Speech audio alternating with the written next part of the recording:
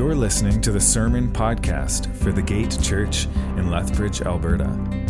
For more information, to contact us, or to support this ministry, please visit thegate.org.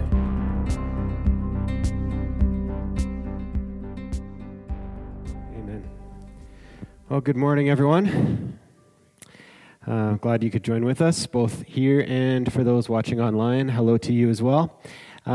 So as you've already heard during the Advent lighting, today's theme during this Advent season is on joy. And we're mixing that in with our sermon series on Luke as well. But because I was preparing for this message all week, I've had the song Joy to the World stuck in my head all week. Just my brain was literally repeating the sounding joy over and over. Joy to the world, the Lord has come, let earth receive her King was on repeat. You can just ask my family as well, because when it's stuck in your head, you have no choice but to belt it out all the time, right? So I've been singing that at home too. And while normally having a song stuck in my head can get annoying, and it was probably annoying for them, but honestly, it was actually pretty helpful. It was actually a pretty helpful reminder for me during a week which consistently tried to suck all the joy from our life and ruin Christmas, right? For real, on top of everything else that's going on now because of COVID restrictions, most of us won't be able to gather with family or friends for Christmas. Extended family and friends for Christmas. And for some of us, due to finances being tight this year, because of the economy and job loss and stuff, there also won't be very many presents under the tree. And to top it off, for a couple of you, your spouse might even make you watch a Hallmark Christmas movie. Can it get any worse than that? Right? But yet, it's supposed to be a Merry Christmas, or as Harry Connick Jr. reminds us every year, the happiest season of all. But this year, it's not difficult to ask, what's so merry about it? What's so happy about it? Which is why, probably more than ever before in our lives, we need to remember and hold on to the truth that the enduring good news of great joy, which we've been given at Christmas, isn't found in things, isn't found in experiences, or even family dinners. Ultimately, it's found in a person.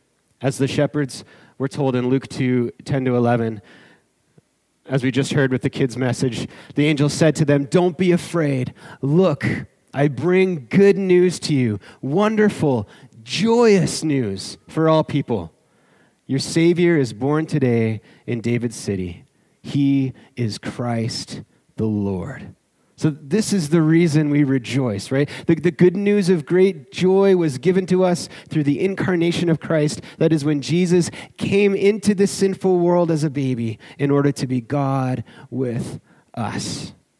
So our joy is found and secured in Jesus alone. As Joel Beek and William Bocust write, Jesus came to earth to bring joy and explain where it may be found. People look for joy in food, drink, friends, family, work, and recreation.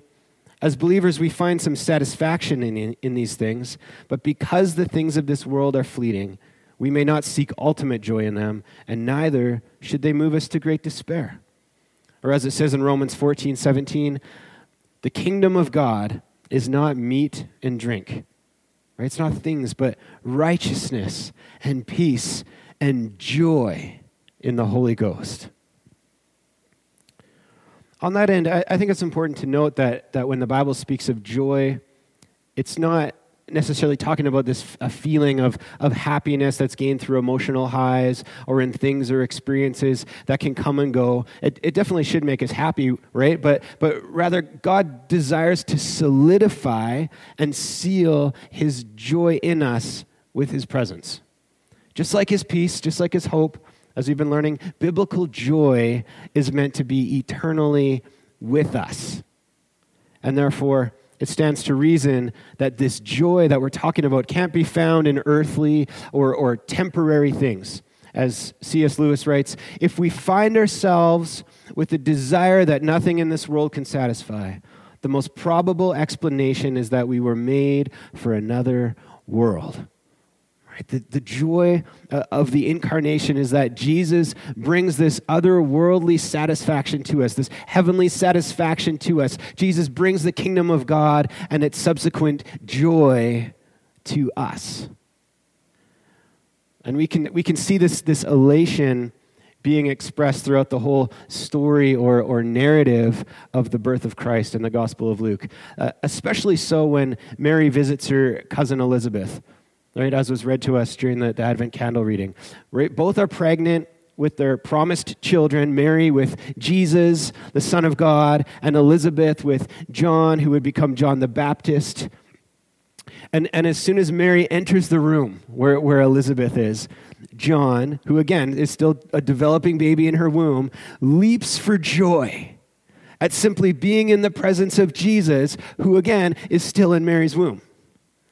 And then Elizabeth is filled with the Holy Spirit, and she joyfully exclaims a blessing over Mary for her faith, and of course over Jesus, who she refers to as her Lord. And in fact, Elizabeth actually becomes the first person to refer to Jesus as the Lord. And then Mary, in response to this joy, breaks out into song and recites what we now call the Magnificat. And she writes at the beginning of it, she writes, "My soul magnifies the Lord, and my spirit rejoices in God, my Savior, for he has looked on the humble estate of his servant." So there's so much joy, right, in this story, right? So much rejoicing.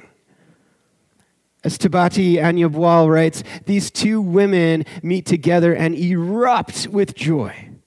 They're not just joyful because they're both having babies. No, they know the Lord has shown them favor. They know the inside scoop on God's plan for their children. Their joy is supernatural.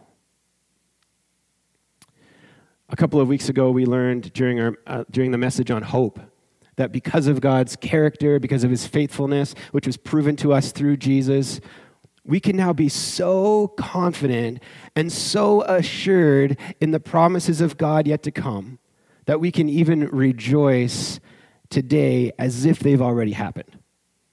And Elizabeth and Mary are showing us this, right? They're doing just that. They believe and they rejoice in God's plan of redemption through Jesus before it's even happened. They call him Lord. They call him Savior. They rejoice in his salvation, and he's not even born yet. That's a supernatural joy, right? And from our perspective, on the other side of Christ's death and resurrection, how much more should we be rejoicing in Christ and in the promises of God? We need to be reminded of this joy, that it's come to us. And God wants us to know it and experience it and live in it, especially today when something like it feels so hard to come by. This desire is in fact the prayer of the psalmist David in Psalm 51, 8-12, who calls to God in a time of despair and guilt. And he says this, "Let me hear joy and celebration again. Let the bones you crushed rejoice once more. Hide your face from my sins. Wipe away all my guilty deeds. Create a clean heart for me, God. Put a new faithful spirit deep inside me. Please don't throw me out of your presence. Please don't take your Holy Spirit away from me. Return the joy of your salvation to me and sustain me with a willing spirit."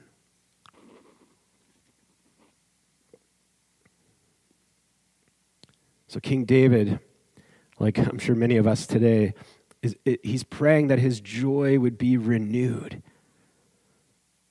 But you'll notice that he's praying with a very clear theological and humble understanding of what's keeping him from this joy, and in turn, what will restore his joy. He understands both the problem and the solution. And the problem, he writes, that's keeping him from knowing this joy is his sin and guilt. Dr. James Boyce adds to this idea when he writes, "Nothing destroys joy except sin." And David knows this. His guilty deeds have weighed him down and crushed his spirit. Right? His enmity and rebellion against God have disabled and disqualified him from being in the presence of the holy God. And so the only way for his joy to be restored, he writes, is threefold. Number one, only by the grace and faithfulness of God alone, because he can't restore himself. It has to be only by the grace and faithfulness of God alone. Number 2, by being purified from his sin and being made new. And number 3, through dwelling in the presence of God and being filled with his Spirit. That's how his joy can be restored. And the good news that the angels declared to the shepherds, and which Mary sings about in her Magnificat, is that Jesus would be and is the direct answer to this prayer. Not just for David, but for Israel, for all mankind, and for the world. Jesus is the solution to our joylessness. He accomplishes all 3 of David's requests. Listen to this. Number 1, he accomplishes his request because Jesus, by the mercy of God and his grace alone, is the gift to us, which we didn't and couldn't earn ourselves. Ephesians 2, 8-9 says, "For by grace you have been saved through faith, and this is not your own doing. It is the gift of God, not a result of works, so that no one may boast." And then number 2, because it's Jesus who purifies our hearts from sin and makes us new. 1 Peter 2:24 says, "He himself bore our sins in his body on the tree, that we might die to sin and live to righteousness. By his wounds you have been healed." And 2 Corinthians 5:17 says, "Therefore, if anyone is in Christ, he is a new creation. The old has passed away. Behold, the new has come. All this is from God, who through Christ reconciled us to himself." And on that note, we rejoice because number 3, it's Jesus who reconciles us with God and also fills us with his Spirit. Ephesians 1:13, "When you heard the message of truth, the gospel of your salvation, and when you believed in him, in Jesus Christ, you were also sealed with the promised Holy Spirit." So we see that Jesus is the complete answer to David's prayer for the joy of his salvation to be restored. And since we're on the subject of being filled with the Spirit, what's one of the characteristics of the fruit of the Spirit? Joy, right? And what did Elizabeth and Mary and Zechariah all do when they were filled with the Spirit? They were filled with the joy of the Lord. And for them, it was a momentary filling at that point. But in Christ, we get the Spirit for life, for all life. On this topic, Greg Forster, in his book, Joy for the World, adds to this idea when he writes, and you know this quote will be good because his name is Greg. He says, "I call this holistic Christian life the joy of God." And when I say joy, I don't mean an emotion. I mean the flourishing of the whole person in mind, heart, and life. This flourishing is a transformation that extends to all of life as an integrated totality. All right, so the good news of great joy demands and enables a total transformation in our hearts, in our souls. Therefore, to know Jesus means the joy of our salvation is now written into our DNA and is both sustained and cultivated by the presence of his Spirit within us. We carry this joy with us. And this joy is our strength to persevere and press on. It's our call to worship. It's who we are. And if you don't know this kind of joy, I want to encourage you to use Psalm 51 as a prayer this morning, to humbly come before God. Pray this psalm, "Lord, return to me the joy of your salvation." Pray it. And then humbly acknowledge and believe with faith that Jesus is the answer to this prayer, to your prayer, and you will be saved. You will know the joy of his salvation.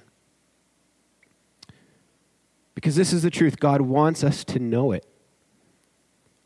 And again, like his peace, he wants to seal it within us, for it to be an eternal, peace-inducing, hope-filled, unending joy in him and him alone.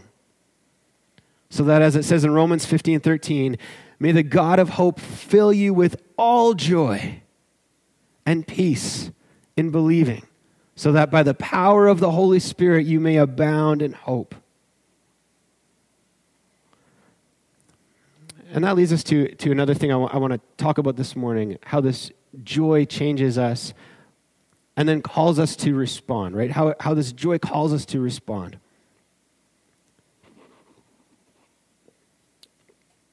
Elizabeth and Mary give us the biggest clue, and it's kind of obvious, right?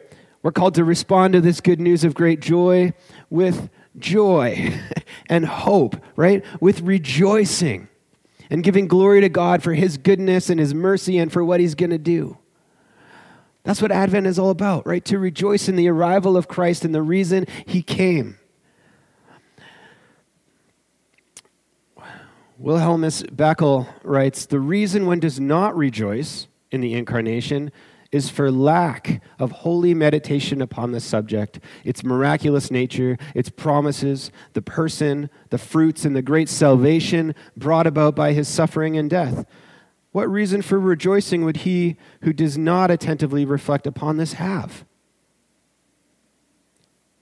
So on the other words, on the flip side of that, if we have reflected and been changed by the incarnation and salvation of Christ, if we've been filled by his Spirit, we don't really need to be called or told to worship, right? It's who we are and something we'll desire to do.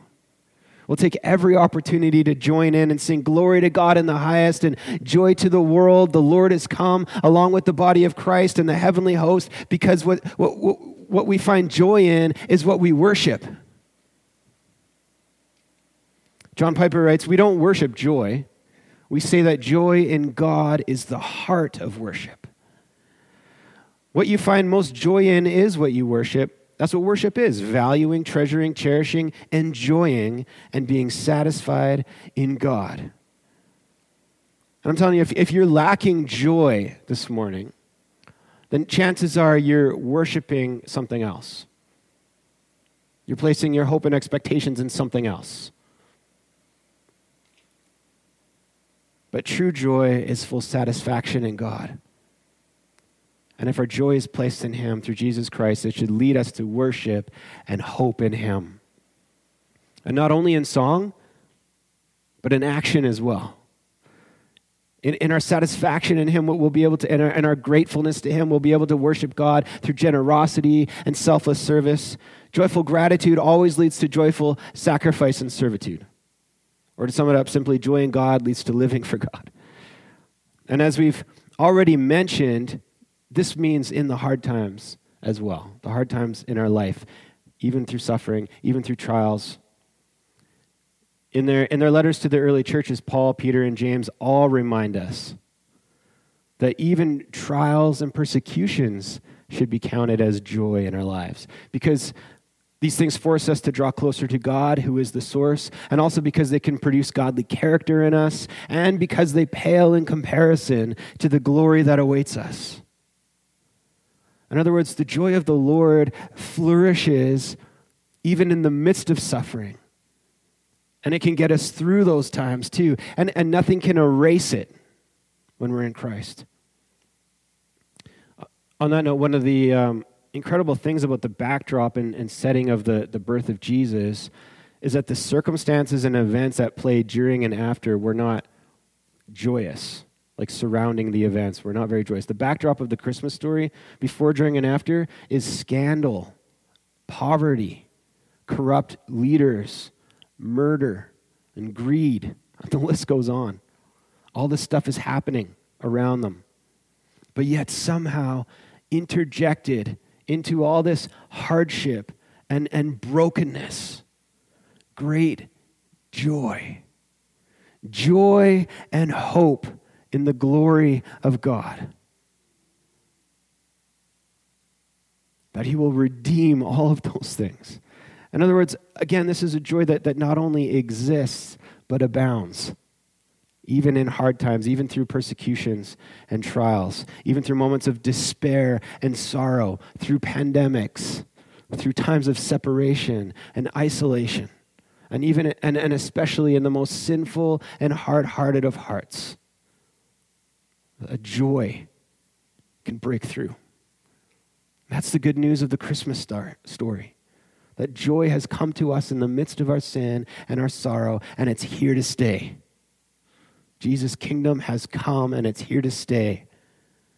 And it points us to a future hope when all the world will bow down and rejoice at the foot of the King of Kings. You know, personally, I can testify in needing to be reminded of this joy. In fact, and I know it's hard to believe with me being a pastor and all, but I also experience firsthand all the hardships and temptations and things of this world that try to quench and destroy our joy as much as the next person. But yet, in the midst of all these things that life throws our way, in all this darkness amongst all the cares of this world, there's that everlasting, unwavering light. That steadfast treasure bottled up and bubbling over in our hearts that says, I am your joy. I carried your sorrow at the cross so that your sorrow can be turned to joy unending. Jesus spoke this glorious truth to his disciples before he went to the cross. John 16:20-24 says, Jesus says to them, very truly I tell you, you will weep and mourn while the world rejoices. You will grieve, but your grief will be turned to joy.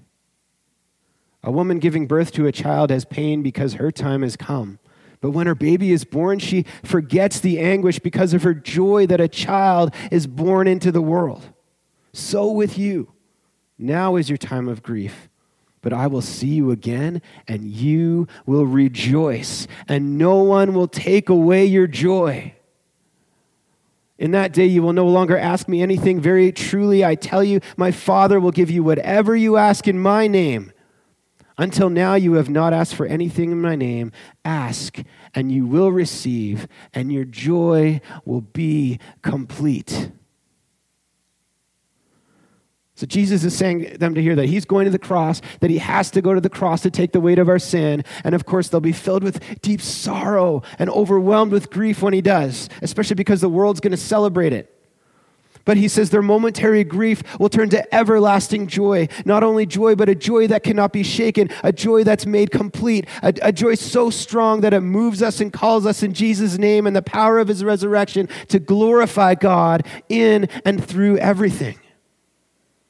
And this is exactly what happened after Jesus' resurrection and ascension into heaven. This is how the disciples respond. It says Luke 24, in Luke 24, 52, 53, it says, and they worshiped him and returned to Jerusalem with great joy. And were continually in the temple blessing God. That's how we're changed by Christ and called to respond to this good news of new life with continuous worship, with blessing God.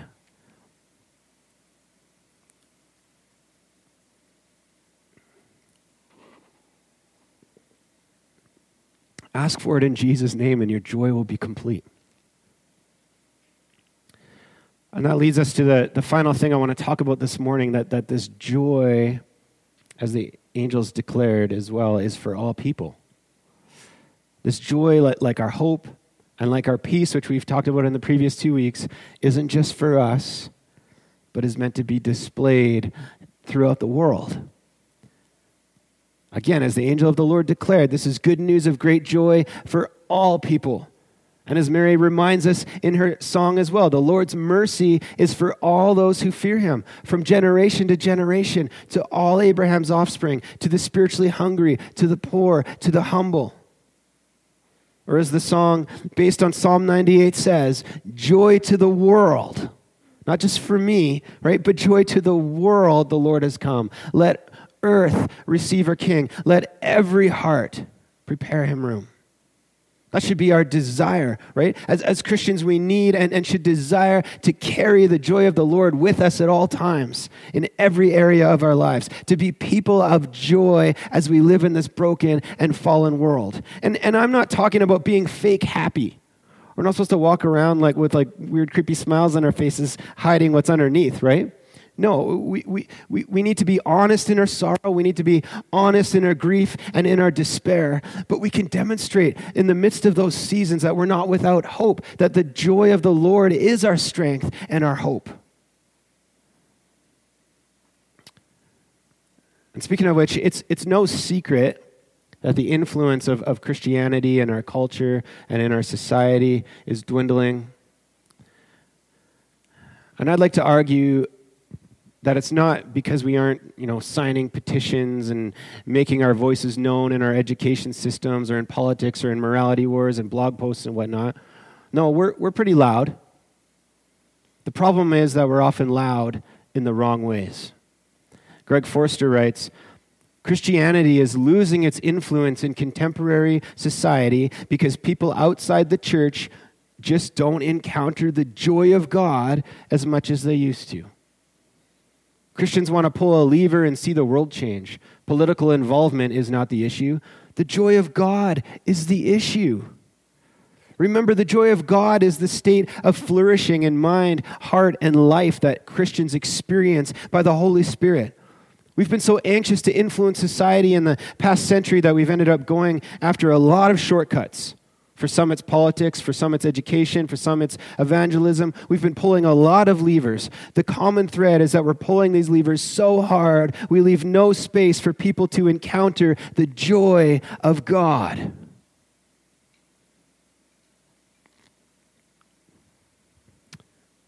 One of the main reasons we've lost influence in culture is because we're not putting our joy on display for the world to see and encounter.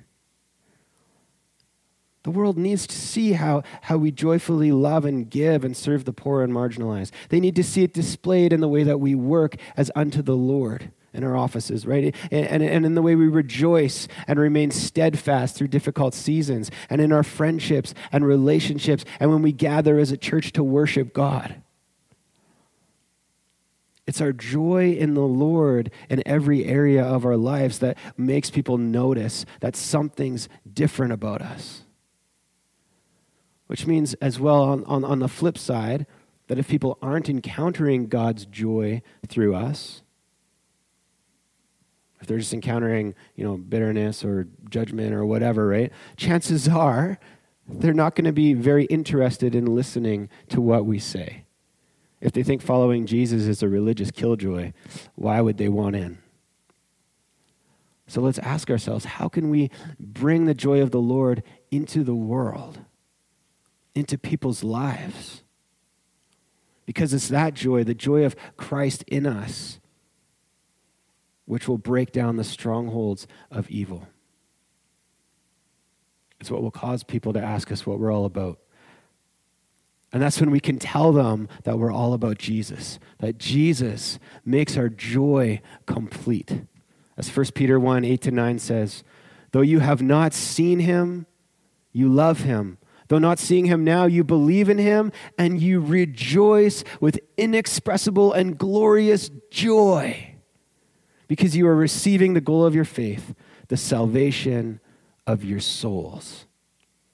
This is what it looks like to know the unwavering and wonderful joy of the Lord, the salvation of our souls.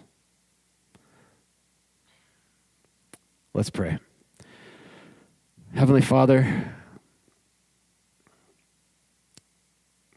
as we come before you this morning, as we're reminded of the Christmas story, Lord, that you loved us in such a way that you sent your Son into the world to rescue us. When we ponder what that means, what Jesus accomplished through it, Lord, I pray that it would fill us with just inexpressible and glorious joy for your name, for your salvation, for your redemption over us, for the hope that we have in eternal life, for the hope that we have that you will restore the world one day, that Jesus, you will come in victory and make all things new. And I pray, Lord, that the world would see that joy overflowing within our hearts, within our lives, Lord. That they would see the joy that you've given us, the joy of your kingdom come, and the world would ask, what is going on? And we can tell them it's because of you and you alone. By your grace, by your Spirit within us. Lord, let us overflow with joy, especially in this season, Lord God. I pray for those that are struggling to live in this joy right now through all that's going on in the world and in people's lives, Lord God. I pray for those right now, Lord, that your Spirit would just overcome them with your presence and remind them of their hope and the peace that you've given to us, that it would fill them with great joy, Lord. I pray this in Jesus' name.